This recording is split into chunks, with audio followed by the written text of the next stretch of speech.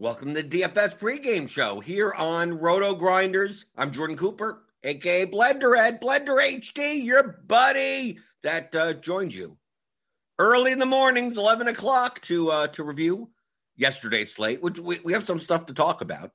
Talk maybe a little bit about today's slate. We got a bunch of split. We got DraftKings is including like 5 games from like 6:30, and then FanDuel isn't. So like depending on which site you play. It's either a really big slate or just kind of a normal, 8-game slate, the way it is. But we'll talk about it a little.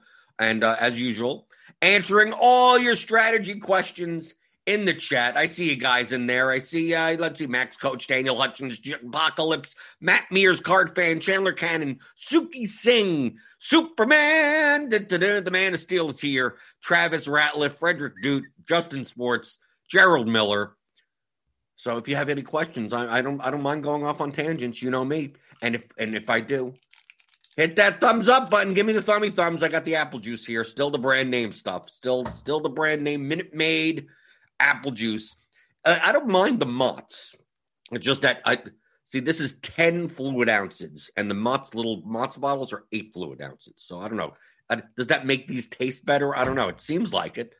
Seems like when I get the Mott's, it seems like I don't have enough apple juice. It's only a 2-ounce difference, yet it makes it feel like it's more substantive. I don't know what's up with the apple juice, but hit that thumbs up button. Hit the subscribe button if you're new here. Hit the notification bell to know when we go live. We got I think tonight we're doing free crunch time. I have no idea. I heard the rumblings of that because we got MLB Grinders live. We got NBA Grinders live. And then because of all we got a DK slate, MLB slate locks at 6:30 or so.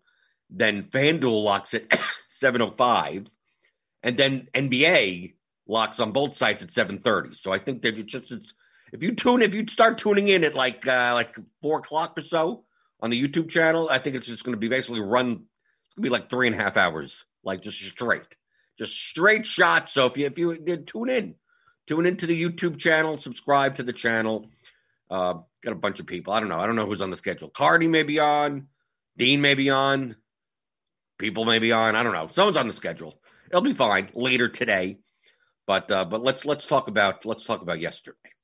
Let's talk about yesterday. Let's see anything going on in the YouTube chat. Matt Mears said, notice a lot of pros in the $3 moonshot on DK last night. Did DK waive the entry fee limitation for the slate? No. As long as it's over a $25,000 prize pool, those limitations don't matter anymore. You have to read the fine print, right? So like the moonshot yesterday, yeah, I was in that. I had 20 lineups into that. I had 80 lineups in the rally cap, the $8 one. I didn't play on FanDuel last night for GPP. I played on DraftKings. I told you that yesterday, right? Because FanDuel's payout structures are worse than DraftKings, but if I'm going to play, in MLB, I don't want to play like 10 lineups. I'm going to play 50, 60, 80. And when it's an $18 entry fee, that adds up. On FanDuel, then they have $5 or whatever. Okay, I'm playing the same style. I'm still playing large field GPPs. So I'm going to be building similar types of lineups, and I'm going for broke, going for first place. So I'd rather it be cheaper, right? So that's why I played on FanDuel. But last night, played on DraftKings. Yesterday was interesting. Yesterday, I thought there were very clear ways to get leverage. Yesterday was the easy. If you wanted to get leverage yesterday, reasonably, yesterday was easy. Okay? Because let's take a look at the pitchers. Okay? This was not, it appeared to be a good pitching slate, but it really wasn't. Okay? So we had, Musgrove was the highest, was the most expensive pitcher. Okay, and rightfully so. He was the best pitcher on the slate. And then we had guys like Bundy, Gausman, Duffy, Flaherty, May, Woodruff. I mean, that top half of pitcher, these are decent names. These aren't necessarily aces, but they're good. They're good. They're good pitchers. And then we have some like crappy pitchers, right? Right. Arihara, I mean, he did well. Fleming, Chase Anderson, Joe Ross, like guys that you're most likely not going to play. I mean, you could tell. Look at the ownership. 5%, 2%, 1%, 1%, 1%. But the thing is that a lot of the pitchers, the SP2s especially, obviously you have to play two pitchers. It's much different than FanDuel. You play Musgrove on FanDuel, it's like, okay, that's fine. So I played a lot of Musgrove on DraftKings as my SP1. But that SP2 position, between Bundy, Gausman, and Duffy, that was the clear top portion of the pitching pool. I played a ton of Flaherty and Woodruff, obviously to get different. But when you look at the historical range of outcomes for Dylan Bundy, Kevin Gausman, and Danny Duffy, they're wide. Okay, these are wide range of outcomes pitchers. These are high variance pitchers. Dylan Bundy is the type that he could strike out 11. He could also give up 11. Similar to Gausman, similar to Duffy. Bundy's the highest variance. But Gausman and Duffy, if they get blown up, I'm not surprised. So with so many people going to Bundy at 48% ownership, I thought stacking the Rangers, Texas against him, playing Texas stacks and stuff, even three-mans or whatever, clear leverage opportunity. And you could say the same thing, Gausman with the Phillies and Duffy with the Rays. Now, the Rangers eventually got the Bundy. Gausman had a good outing. The Phillies didn't do much. And the Rays really didn't do much. Not until the end, not until Duffy was out of the game. But as far as clear leverage opportunities, you had multiple pitchers that were 28, 48% owned. That they could do extremely well or extremely badly. Now, the Cardinals, who obviously you needed yesterday, the Cardinals were the ones that went off. Joe Ross is not a good pitcher. I know he's past, started to. He's looked good. So that's why that many people played Joe Ross. The thing is that in determining what teams I'm targeting. Now, I still played some Cardinals. I was more inclined to play more Texas.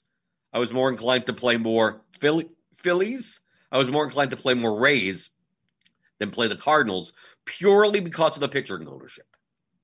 It's not like I didn't like the Cardinals. Joe Ross sucks. I played plenty of Paul DeJong. I played Cardinals. Williams, who had 21 points at the bottom of their order. I had a bunch of lineups with him in it, or Carlson. I had Cardinals lineups, but not that many of them. But the main reason is do I want to have Cardinals lineups, or would I prefer to have Rays, Phillies, Rangers lineups? The difference to me, when looking at the projections for point per dollar wise for Texas was good because it's a high variance spot. You just have to realize that it's going to come off of home runs. It's going to come off of big plays, not like him. Dylan Bundy's not giving up 14 hits, dink and dunk, that type of thing. It's going to be he gives up 3 or 4 home runs or he has a good game. The Phillies had a similar enough ceiling to the Cardinals. The Rays, a little bit less so, but the amount of relative value that I get from having the stack against a 28%, 28 or 48% owned pitcher makes up for that. Why do I want the Cardinals as much? Because only 5% of the field have Joe Ross. So when the Cardinals do well, all those Joe Ross lineups start coming down. That's what relative value is.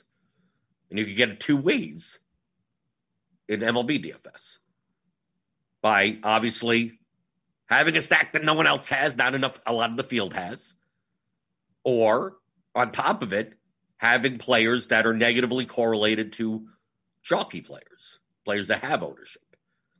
So the Rangers, I was under on Bundy. I don't know if can we even see it's hard to study me because I play all uniques. So I had 20 in the moonshot and 80 in the rally cap. So I don't know which 80. I don't even know which 80. Let's see. Am I in here? I should be in here. Here at Blender. Let me go to ownership. Blenderhead. I did better in the moonshot. I won lineup in 12th in the moonshot. Take a look at me. My 80. All these other guys have 150. Right? See, look, Dylan Bundy, 2.5%. That's what I had out of my 80 lineups. If you take a look, I still had Gausman, still Duffy, but I primarily had Flaherty. I had Musgrove, Flaherty, Woodruff. Didn't play Musgrove and Woodruff in the same lineup. They were in the same game on a smaller slate. Didn't want to have one, negatively correlated wins because only one could get the win. So you can take a look here. We take a look at, see, Joey Gallo, Rangers, Calhoun, Rangers, Dahl, Rangers, then Phillies, Dodgers catcher. I had Dodgers. I had everyone. I had everyone to some extent. Look, I could scroll all the way down. I have Justin Williams in a lineup or two lineups. Yeah, no, this is one lineup. In this contest, I think I had him in a couple of more lineups in the moonshot. You can see here, that's exactly what I attempted to do. I take a look at Bundy's ownership, and I go, 48. He's going to be the highest owned player on the slate, and he's a high variance pitcher. What's the easiest path for me to get first place? That's what I'm thinking of. What's the easiest way for me to get there? Well, for Bundy to 7.85 ain't going to cut it. Half the field's dead, pretty much. Now that half the field's dead. Now with Bundy, if Bundy's dead, how does he die? He dies because the Rangers get there, to some extent. I'm not playing all 5-mans. I'm playing some 4-mans. I'm playing Rangers as one-offs in other lineups. That's the easiest way for me to get there. Now, is Dylan Bundy an ace? Is he someone that could give up 8 runs on his own in 4 innings? Yes. Because that's the question. You could have a high-owned pitcher and be like, out of all the pitchers on the slate, is he someone that can do that? I looked at Musgrove against the horrible Brewers lineup without Yelich and without Kane and without, they're missing people. You're right. Musgrove is 39% owned. Could you have stacked the Brewers against him? Sure. Okay. You could. But projection-wise, the difference between the Rangers and the Brewers were like night and day. You were giving up so much projection for doing that. It's I could get just as much leverage with the Rangers as I can with the Padres, with the Brewers against Musgrove. So why am I stacking against? I have to play a pitcher, right? I can't just stack against the chalk and then play what? I'm going to play just the Fleming and two crappy pitchers on this Chase Anderson and Fleming, and I'm going to stack against. You don't have to. So Dylan Bundy was a much better opportunity to me than Musgrove, and it was a slightly better opportunity than Duffy and Gausman because they were going to be less owned. 28% owned on a 6-game slate is still pretty owned for a pitcher, but not as owned as Dylan Bundy. Now, did it get there? No. Adolis Garcia, he was the only guy worth a crap on the Rangers, even though they scored 6 runs or something. It was mostly dink and dunks. It wasn't, the stack didn't get there.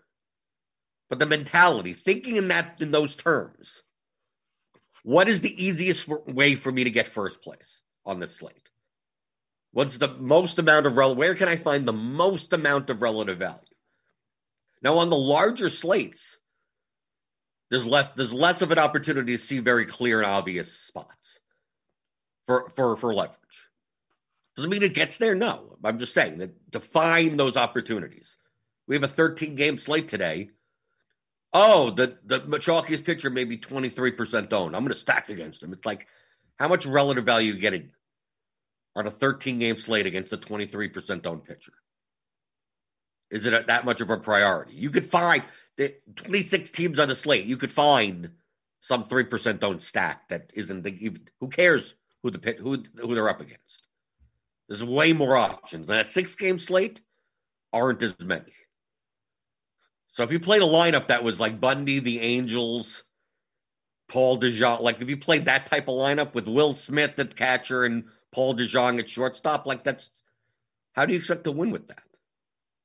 That's a cash lineup. That's a cash lineup with a stack, right? If you played Trout, Ohtani, Upton, if you look at the ownership, Play Brandon Belt as a one-off. If you did that, like I don't. Yes, you're playing the best plays, but how do you win first place with that? You have to run like God. You have to run perfect. And even then, if you run perfect, maybe you even duplicate it at that point. Right? If you played Walsh, Pollock, Turner, if your lineup contained the players that were from like this 15% range, right down over here, all the way up. I had a lineup that looked like you played a double up lineup. And that could have been an Angel stack, right? An Angel stack, a Dodger stack, even. If you played Betts, Pollock, Turner, Smith, right? Then you played like Brandon Belt as a one-off, and then you jammed in like Upton or something as a one-off, and you played Bundy and Musgrove. The thing is that I could download the CSV of this contest and find lineups that look like that, like tons of them that look like that, because they project well. Those are the best plays. I completely agree. They're the best plays. But then they don't have the best shot at winning first place. They don't. The best shot at winning first place is by finding a way to exploit those lineups. What's the best way to exploit those lineups? A lot of times it's that starting pitcher. Not by taking the pitcher, not by playing Arahara against the chalk Angel stack. Like, yes, that is leverage. But there's less lineups that contain 5 Angels than they do that contain one Dylan Bundy, one starting pitcher. So I wanted to show you this in practice. And same thing for Duffy. Like, if you wanted to play the Rays against Duffy or the Phillies, again, that's exactly what I did. I played more Rangers. But I have Rays in here. Look, I had Margot, right? I had a bunch of stuff. Like, the Rays were barely owned. Rosarina, there's that. But mostly, these were mostly Rangers, Phillies types lineups. So I have way more. Like, look, Mickey Moniak. Like, who played him? He got 0 points. Nate Lowe had 10. Okay, decently. I had some Royals in there as well. I mean, like, anything to get off the... Look at how little Angels I had. 10%, 16%. If you take a look, we sort this by field percentage. Look how much yellow is in here, which is like slightly under the underfield. Doesn't mean I have none of them, much less. And we could see even like Forsaken, similar type of thing. Micah J, very similar.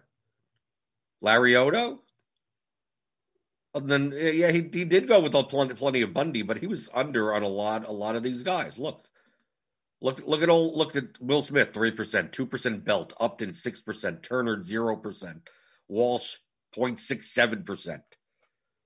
Yeah, he's getting different with the bats. So he's finding leverage the other way around. Oh, I'll just play Chalk Bundy and then get different elsewhere.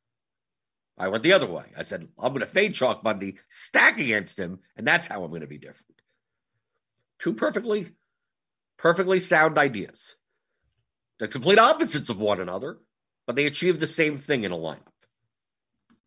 Most of the sharper players faded the Angel stacks.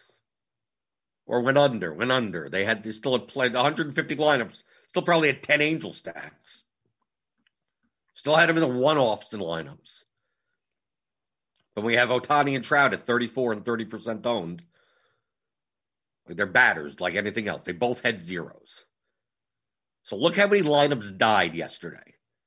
48% of lineups died with Bundy, 34% with Ohtani, 30% with Trout. Now, obviously, there are a lot of lineups that have Ohtani and Trout. There's a lot of lineups that have Bundy, Ohtani, and Trout. If you had Bundy, Ohtani, and Trout in your lineup is dead. That could have been. I mean, I could download the CSV and see. A Bundy, Ohtani, Trout lineup, I think, is at least 10% of the lineups in the contest, if not more. Dead. When 2% owned guys die and put up a 0, only a few lineups, or you eliminate them from first place. But look how many lineups you eliminate from first place by not playing the chalk bats, not playing the chalk pitcher. Does that work out every time? No, of course not. They're chalk for a reason. They're the best plays. But baseball is very high variance. So finding the easiest path to first place. When you play these large field GPPs, that's what you should be focused on. What is the field doing? Most people start with, who do I think is going to do well? I don't care about that. I want to know, what is the field doing? What are my opponents doing? How can I exploit that? Does it matter what happens that night's games? No. Who is overowned? What stacks are overowned? What pitchers are overowned? They can still be the best pitchers, but just still be overowned. Is there any way for me to take advantage of that? I care more about who's going to be overowned than who's going to be underowned. Once you determine who's overowned, then it's, whoever's not overowned it has to be underowned. Not complicated. I mean, this is not nothing new. This is stuff I say all the time. You turn it into this show so I can reiterate the same points over and over again. We get new people. They need to learn. Looking up at the YouTube chat. Let's see. Justin Sports asks, can you run through really quick what a solid in-the-money rate is again? Don't worry about in-the-money rate. Who cares? You care about ROI. For cash, in-the-money is a win rate. So, yeah, if you're playing like head-to-heads or whatever, you need to be over 55% probably. Right? Because the rate is 10% on most head-to-heads. 9 to 11%. So, yes. So, in the money, you should be over it. To be profitable, you'd have to be over 55%. For GPP, the in-the-money rate, who cares? My ITMs in baseball are low. 23, 22. But just cashing in the money doesn't do you anything. You care about ROI. Coming in first once and never cashing any of your entries for 2 months is better. So to me, I judge more of my GPP play by how many lineups I could get into the top 0.5% or whatever in a tournament, not in the money. I don't care about minimum cashing in GPPs. You can't be sustainable minimum cashing in GPPs. You have to win. You have to get some top 5, at least. Top 3. To be profitable. In the large field stuff, at least. Rob B says, hey, Blender, got my first MME takedown since my course. Oh, good.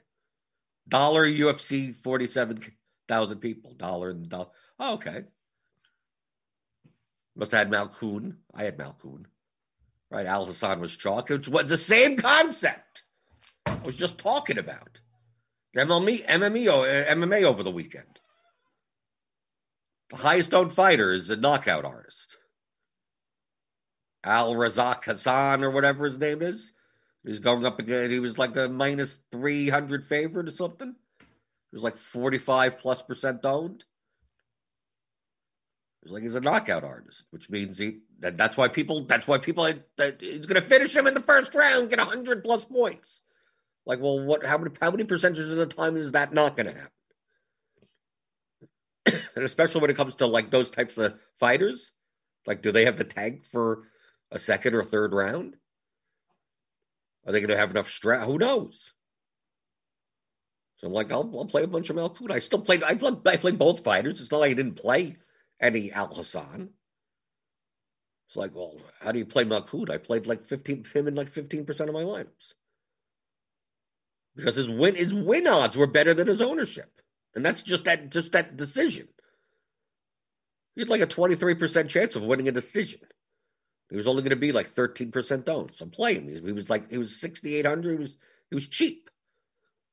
The decision win would have paid off his salary. And he's negatively correlated with the highest owned fighter on the slate.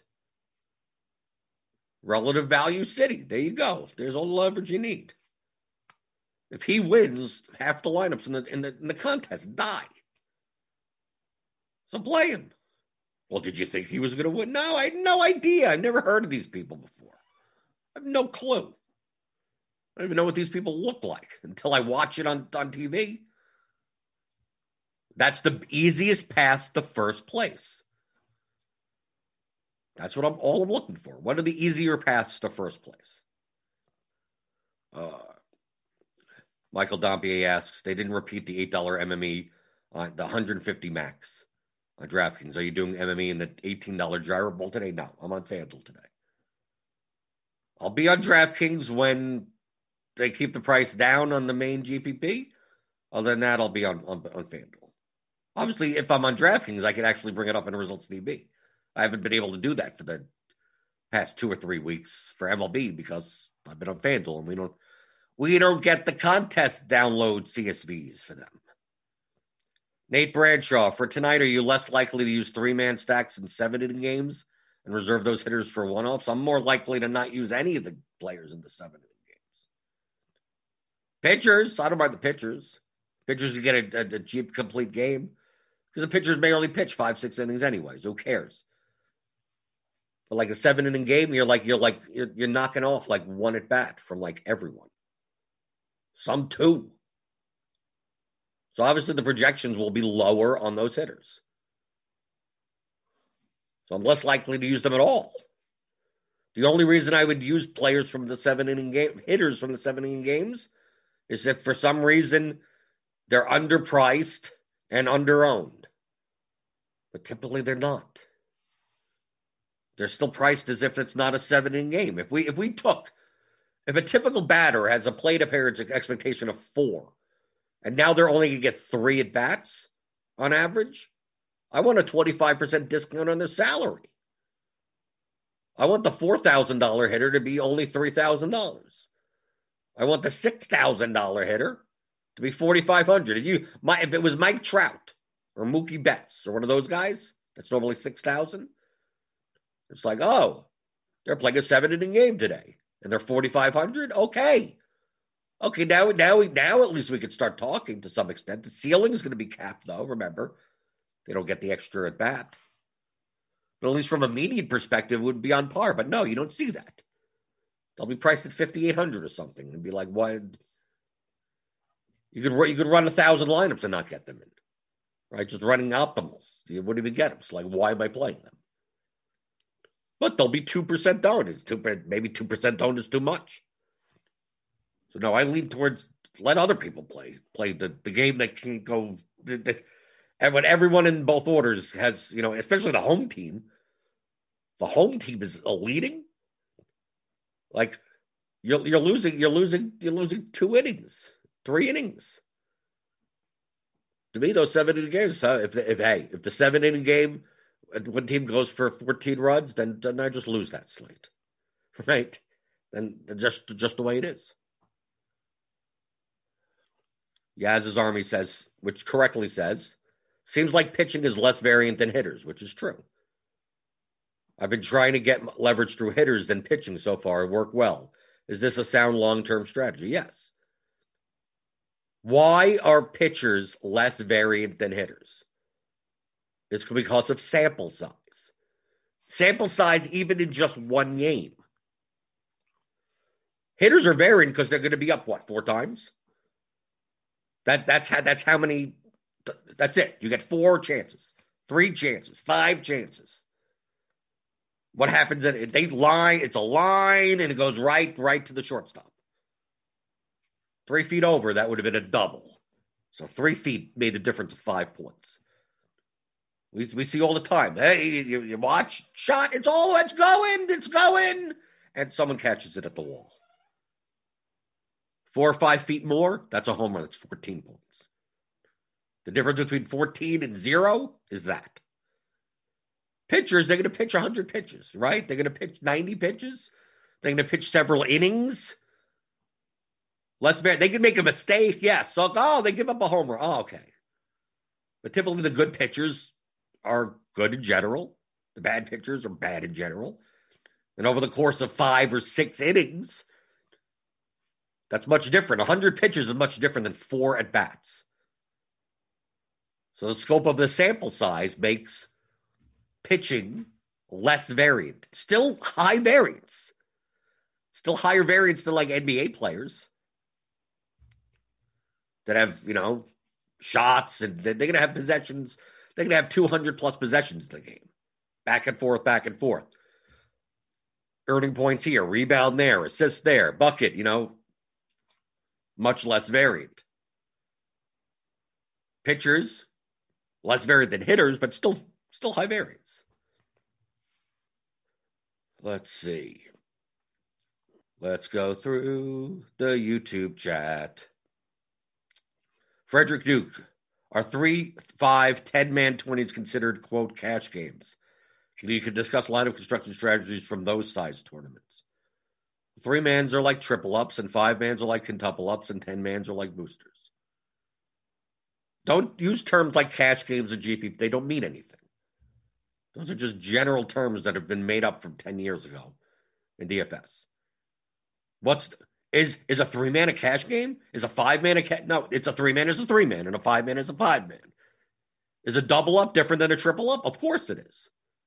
Now, can you play the same lineup that you play in double ups in a triple up? Yeah, of course you can. Doesn't make it the same game. The payouts are different, obviously.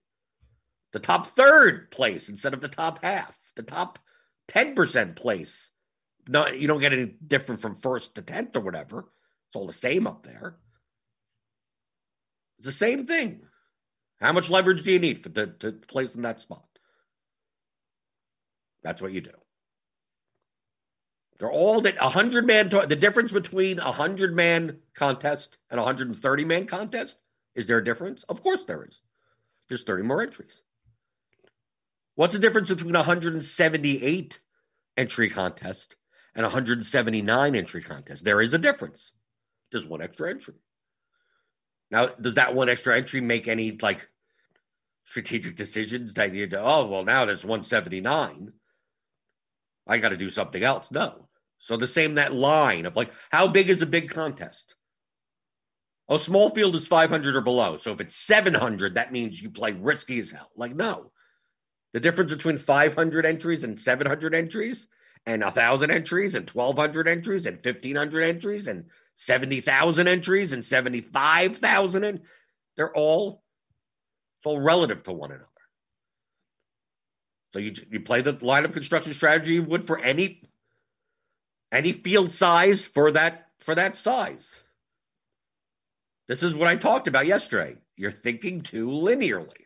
You're thinking way too linearly. You're playing double ups.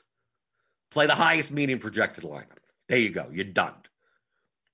If you trust your projections, that's what it should be. Something like that. Something with a good floor ceiling combination. Maybe not the top median projected lineup, but one of them. Oh, you're playing triple ups. It's well, now you care a little bit more about ceiling. You have to come in the top third. Should you play the highest owned pitcher? Maybe you just say, there's 3 pitchers that are all about equal, but everyone's playing this guy. And you go, well, I'll just play the other 2 because it's close enough. And then you plug in the rest.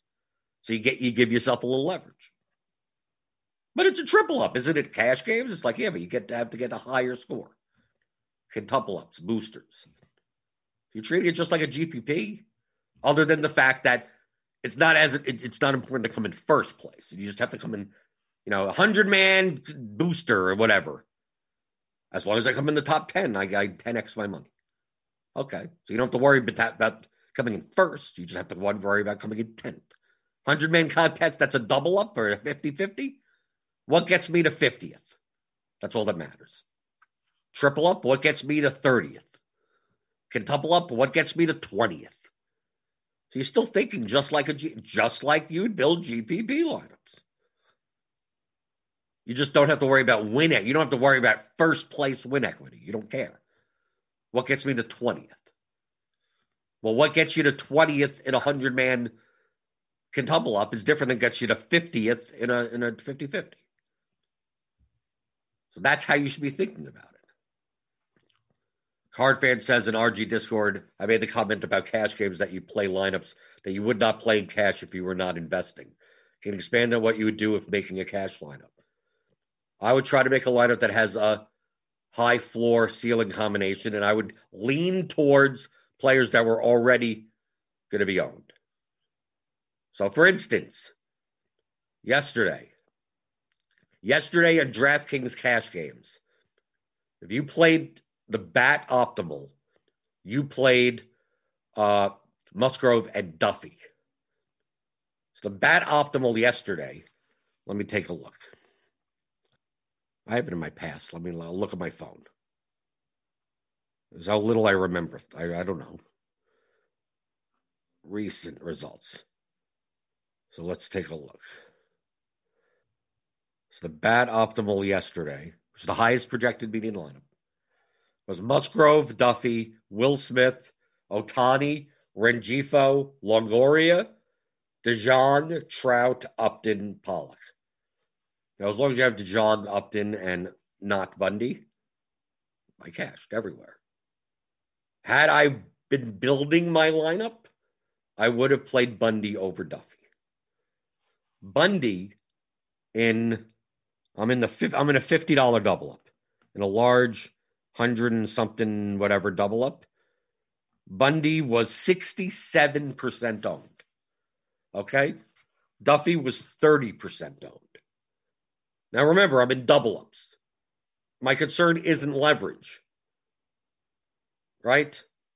Well, if I play Duffy and Bundy dies, like that type of stuff. No. The projection difference between Duffy and Bundy was minimal.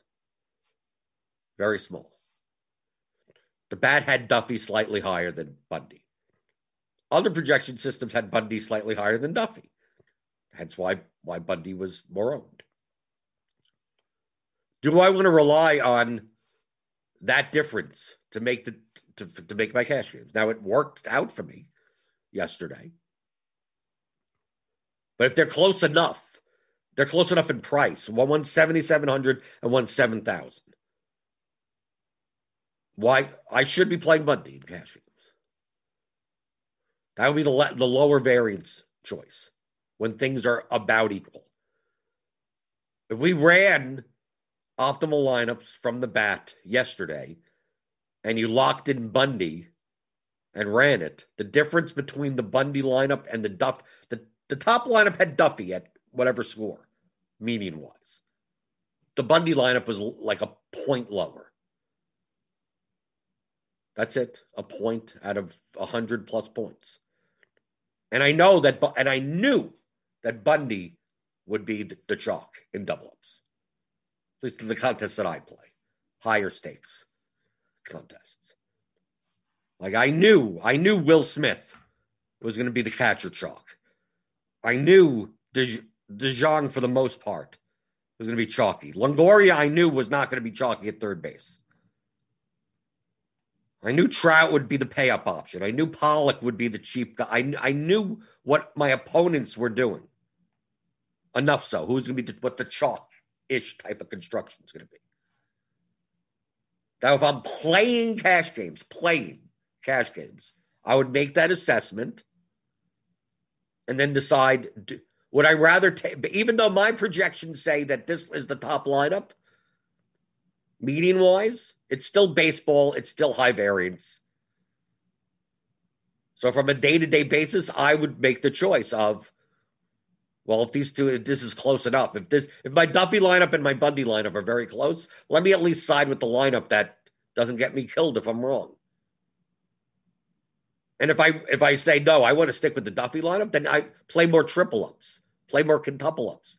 Because these Bundy lineups you're going to see in those contests. But at least in the triple ups and the quintuple ups, you get 3x and 5x.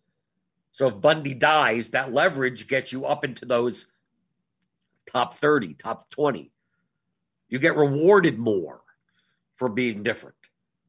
You still don't need first place equity. You don't care about first place in and of itself, because first through 20, it gets paid the same amount.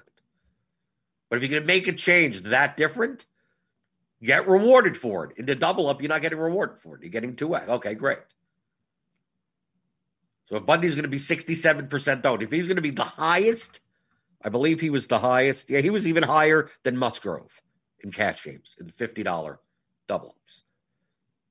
If you're going to fade the highest owned guy in cash games, make sure that you don't have to win more than half the time in order to show a profit.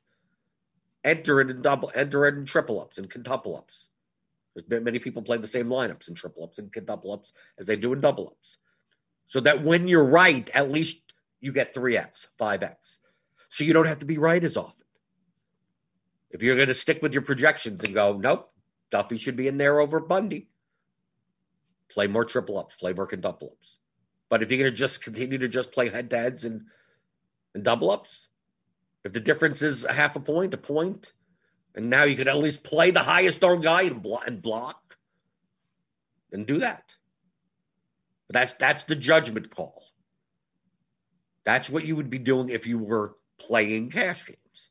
I don't play cash games. I enter cash games, but I'm investing.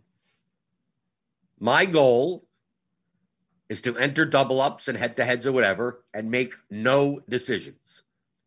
I'm not playing cash games. I am taking a projection model and I am treating it like an index fund. Have you ever invested in index funds? Even actively managed index funds. I'm not talking about some of the low-end Vanguard stuff. The expense ratio is nothing. They don't do it. They're just mimicking an index. But some of these ones where it's 0.8 expense ratio, if you're invested in what? Like ARK, right? That's the hot thing, Kathy Wood. ARK stuff.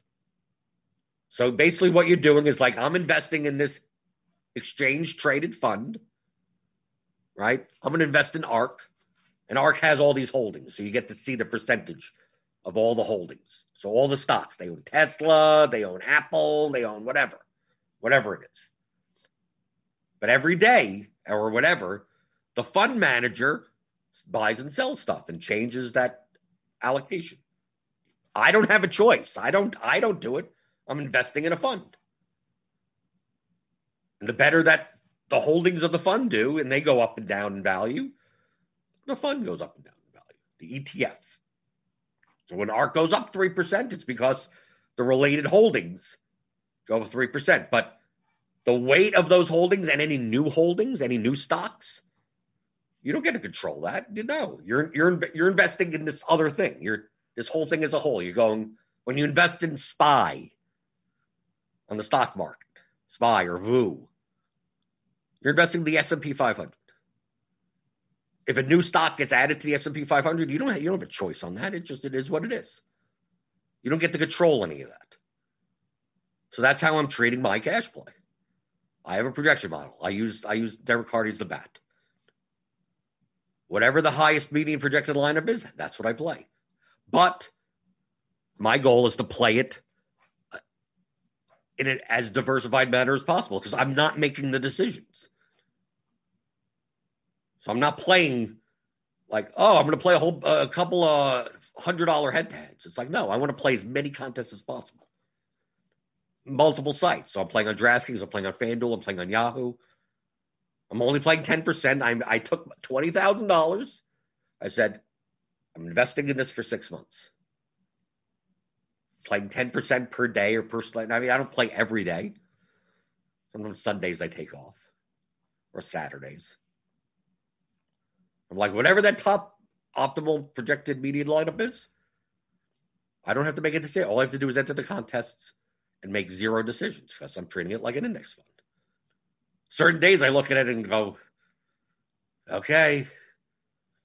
And if it does well, it does bad, it doesn't matter. My stock portfolio goes down 2% today. What does it matter? I have no control over that. By the end of the year, maybe up 5%. So like, take a look at what happened last March. When COVID, the stock market tanked in March of last year. If you fell asleep and did nothing, if you invested in the stock market in January of 2020 and didn't even know, you'd look at your portfolio now and be up, I think, 16 to 20% over the course of what, a year and a half? That's great. That's great returns. Oh, did you know that? And I would tell you, did you know in March your portfolio went down 40%? It went down 40%, and still a year and a half later, you're up almost 20% from January. But many people in March were, oh my God, I'm down 40%, whatever. Who cares? But what's your time horizon on this? Same thing for my stock portfolio. My time horizon is 20 years from now. Oh, it went down 2% today. What does it matter? There's no 20-year time period of the stock market in recorded history that stocks have not been up over a 20-year time horizon. So what are you worried about? I view it the same way. That's how I play cash games. That's how I play cash games. Because I want to spend all of my time on GPPs. I don't want to have to think about all the stuff, like, should I play this guy or that guy? Should I play this lineup or that? I don't want to deal with any of it. I want it to take 3 seconds.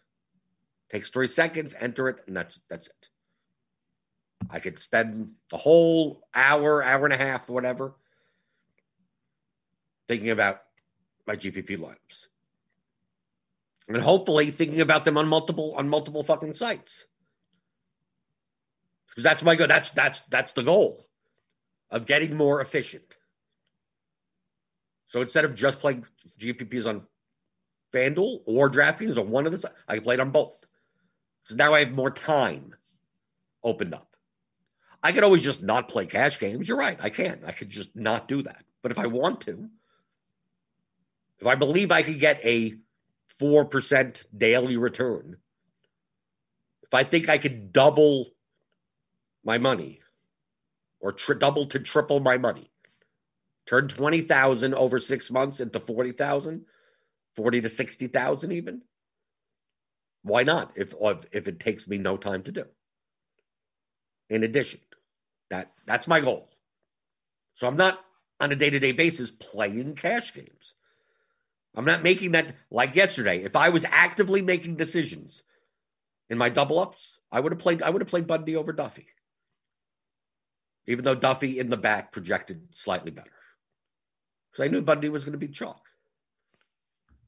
It's like, do I want my slate to be determined by this 1v1? It's not a 1v1, it's a 2v2, but whatever. Do I want it to be decided on that? Between the difference of a point pitching projection, when the ownership between the two is going to be 2-1 or 3-1. But you could say, no, screw it, I'm taking Duffy. You're right. More likely than not, you should lean towards the side that's going to be chalky in cash games. Obviously, GPP should do the exact opposite. The difference between two pitchers is minuscule, and the ownership difference is 3-1. You take the lower owned one. But because your aim is first place. In double ups, your aim is first and 48th don't matter. They pay the same amount. Let's see. Kai Roach says, I won several $25 tickets to the 35,000 entry MMA contest this weekend. My bankroll is about $150. Well, okay. Would it be reasonable to aim more for a min or 3x cash over first since it's such a high percentage of bankroll? Then why were you in those satellites if you're not going to play to win? Thank you. Right? Because I'm going to be in that contest. Thank you for building line. Like, if you want to, I should be telling you that, no, build those min cash lineups. Go. Thank you. It helps me. I'm going to be playing lineups in that contest, and I ain't playing the min cash. So the more people that play the min cash, the easier it is for me to win. First place. No. You shouldn't be one. Why were you in satellites to begin with if you're not going to play the contest to win? I'm going to play a negative EV lineup just for the sake of min cashing. That's stupid. Play to win. Then you shouldn't have been in contest satellites to win $25 tickets. That's what you should be doing. That's where the equity is. You're trying to min cash. I'm going to stack, right, because what are you going to end up doing? You're going to stack one of the five. You could probably stack, you're going to take like Usman, Shevchenko, and then take stack the Weili, the Chang, Namajunas fight or something, and then play a lineup that has a loser in it automatically. You're more likely to min cash by stacking one of the main events on that card. Probably the second women's fight. But you can't win. You're not going to win that way. That's not going to be a winning lineup. But then what was the point of you even playing the satellites to begin with? Jacob Calloway says, first big of the year in MLB this weekend. Congratulations. Only took rewatching my content and book for 100 plus hours. It's the same concepts. Once you get it, once you get it, Once you get it, you get it. You don't even need me anymore. Right? You don't even have to bother. You wonder why you never got it for 5 years. Like once you get this stuff, you start wondering, like, why was I so dumb for that long? And why is this game too simple? Like, it's just simple. Rob B asks, if you're playing 200-man field GPPs or smaller, do you still need to stack 4 to 5, or can you go line? Depends on the lineup, obviously. You don't need to stack. You don't even need to stack in large field GPPs. Now, it's more likely that you do. In 200-man field GPPs, you're still playing GPPs. You're still playing a structure that progressively pays out towards first place. So correlation, sure. If you could add that, that's fine. Leverage, sure. Project, that balance of projection, correlation, and leverage for that contest. Jonas Schiffman makes a very good point. Well, aren't head-to-heads more of a triple-up type of lineup construction? In head-to-heads, having a top 5% lineup matters way more than having a top 5% lineup in a double-up. That's absolutely correct. Because it depends on how many head-to-heads that you're playing. If you're playing 50 head-to-heads, obviously the more head-to-heads that you win, the more money that you make. So if you're playing a lot of head-to-heads, having upside, having a little bit of leverage over a lot of head-to-head opponents makes you more money.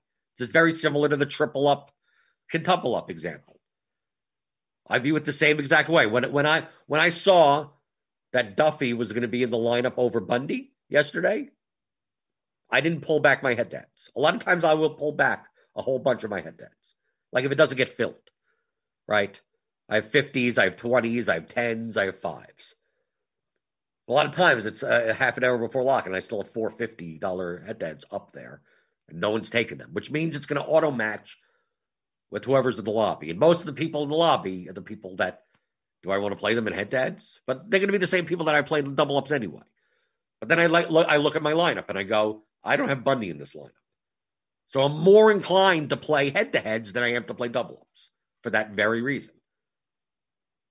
If I'm right on this, if Duffy outscores Bundy, I may win 90% of my head-to-heads. The double-ups, I still double up regardless, right? If I'm wrong, let's say I'm wrong. Bundy outscores Duffy. Well, now I lose the double-ups, but maybe I still win 40% of my head-to-heads. It's not all or nothing anymore. But yes, it's more beneficial. But that's typically what I do. So when I say, like, add triple-ups and quintuple, a lot of times you can't add triple-ups and quintuple-ups because there just aren't as many available. It's like, I know my lineup's going to be somewhat different. So let me capture some upside. And you go, let me enter all the triple-ups, and there's only 5 of them. So it's like, how much volume can I get in triple-ups? So head-to-heads act in the same way.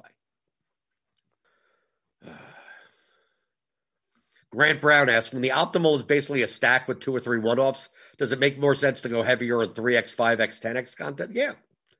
You have a lot of correlation in your lineup, which means that you've just increased the variance of your lineup.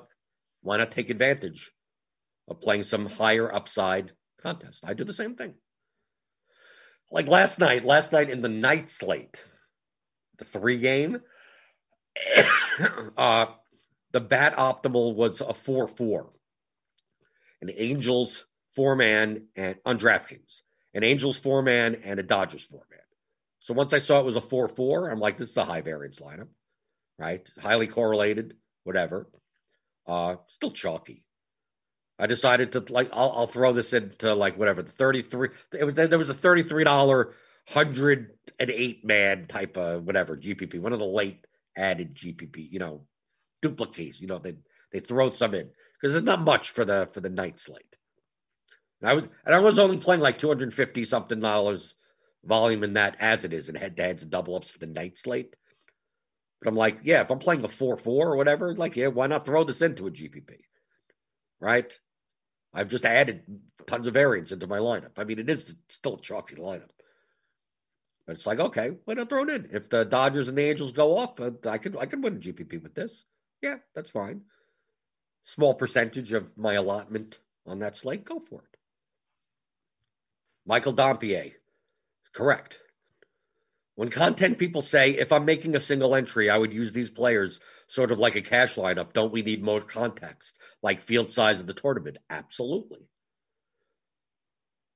Single entry doesn't like to when you say single entry, to me the variables that it connotates is ownership, not the field size. Like you say, oh, single entry contest. What I think of as a single entry contest is people that play lineups that are safe, which means the ownership gets more condensed in single entry contests, usually, typically. I only have one lineup. I got to play the best plays. So a lot of the ownership gets bunched, which means the leverage is different. It's different. If Bundy's 48% in this contest, it could be 70. We could literally take a look with Bundy. Let's do that. Okay? We could do that on results DB. So I'm going to go to ownership right now. What contest should we be looking at? Let's look at the single entry. Fence Buster. Well, there's only 26 entries into that. The Battery, the 121. The 121 and the 12. Right? Let's do that. The 121 and the 12. So the base hit and the Battery. So let's look at that. Let's go get rid of all this. So we got the rally cap. We already saw that. So that's the big field, right? So 48%. So let's take a look at the Battery. Battery. And what was the other one? The base hit? Single entry. I mean, take a look at the difference in ownership. I mean, you can see right here. It's 10. Look. Single entry Battery, Bundy was 61% owned versus 48 in the large field, 58 in the base hit. Look at Ohtani. Look at the difference.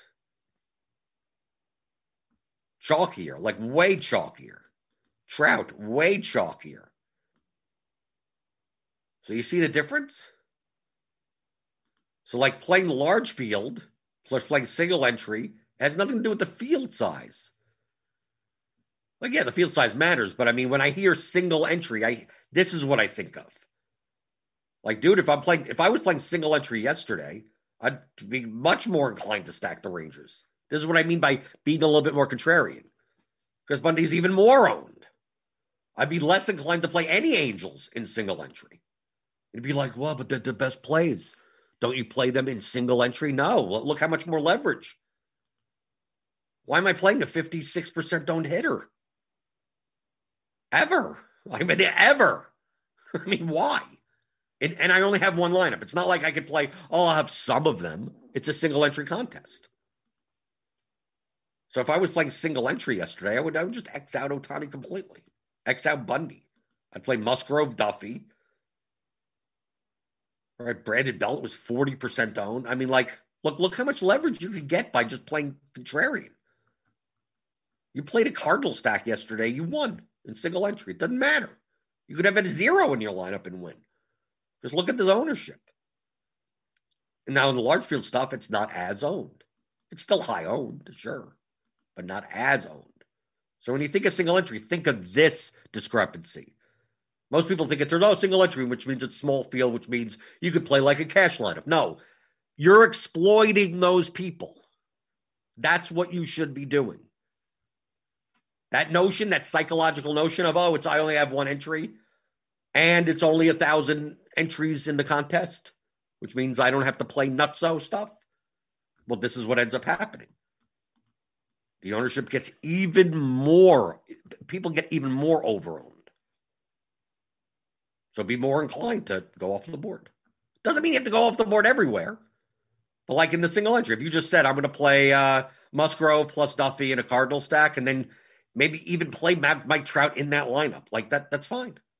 You're good. So what were the Cardinals owned? Like DeJong was 16% owned. Okay, that's about the same. Goldschmidt was barely owned anywhere, right? 3%. Look, here you go. Twice as owned in the large field. But Goldschmidt, 3%. Edmund. Look at this. Twice as less owned. Because everyone was going in single entry. Single entry. Only play one lineup. Got to play the best plays. They were going to the Angels. Edmund. Who else? I mean, someone like Williams. Justin Williams, barely owned. 1%. Carlson. Carlson actually got more ownership than I would think. 12%, still lower in the single entry stuff. Arenado, lower in the single entry, lower in the base hit. This is what you should be. This is how you play DFS. So if you're playing single, it could be in the rally cap, the large field GPP. You're like, oh, maybe I'll play some Angel stacks. Maybe I could play some Angel stacks. Maybe I don't play Ohtani and Trout as one-offs. You could still play Angels, but in like the single entry stuff, because of this ownership difference, I'd be like, I just X out the Angels. If they beat me, they beat me. If the Angels die, look how many lineups are dead in this contest compared to the rally cap. How many lineups had Bundy, Ohtani, and Trout in them? And Will Smith at 42% owned with the 0. And Brandon Crawford, 29% owned with the 0. Did any chalk get there? Not really. Did you need Turner? No. Did you need Belt? No, you didn't need Belt 16. You could have gotten it elsewhere. Musgrove, Duffy, okay. The second and third most owned pitchers. But look, if you just didn't play the chalk and you just like, I'm going to stack something else, you could have easily won this contest. You have to be willing to do it. You're going to be wrong most of the time. 9 out of 10 times, you'll be like, okay, well, that didn't work. The 10th time, you win first place. So that's how you should be thinking about it. So when I say, this is what I say, I'm more contrarian single entry than I am in large field tournaments. So I'm more inclined. Look how much leverage you could get because the chalk is chalkier. You're exploiting the field. The field isn't wrong. They're playing the best plays. They're just playing too much of it, especially in a game that's so high variance. Oh, let's see. Paul Adair asks, single entry 700 entry. Is it too linear to just limit total lineup ownership and run a stack for projections? No, you could actually do that. Now we're starting to think how simple MLB DFS is, or DFS is in general.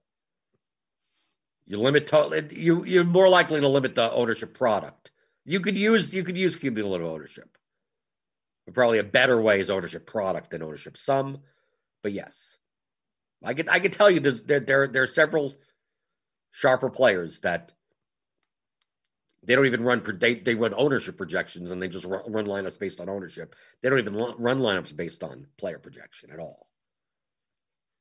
As long as they have accurate ownership projections, they're just like give me lineups that are within these two numbers and give me 150. However it fits in, and that's it. They're done. Jacob Calloway asks, before we get out of here, is there a mathematical way to convert ownership posted for large field GPPs to single entry ownership, or do you develop a feel over time? It's more, it's hard. It's hard to calculate. It's hard to because you don't. It's two different field types. You have a lot of casuals that play the large field stuff. All you have to know is that the chalk tends to be chalkier. How much chalkier? Who knows?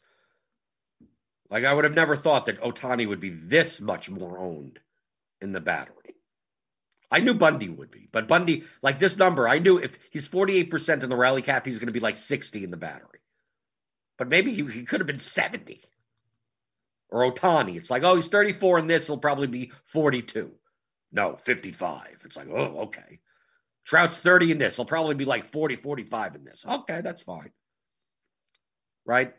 Is Will Smith going to be twice his own? Like, I didn't expect that.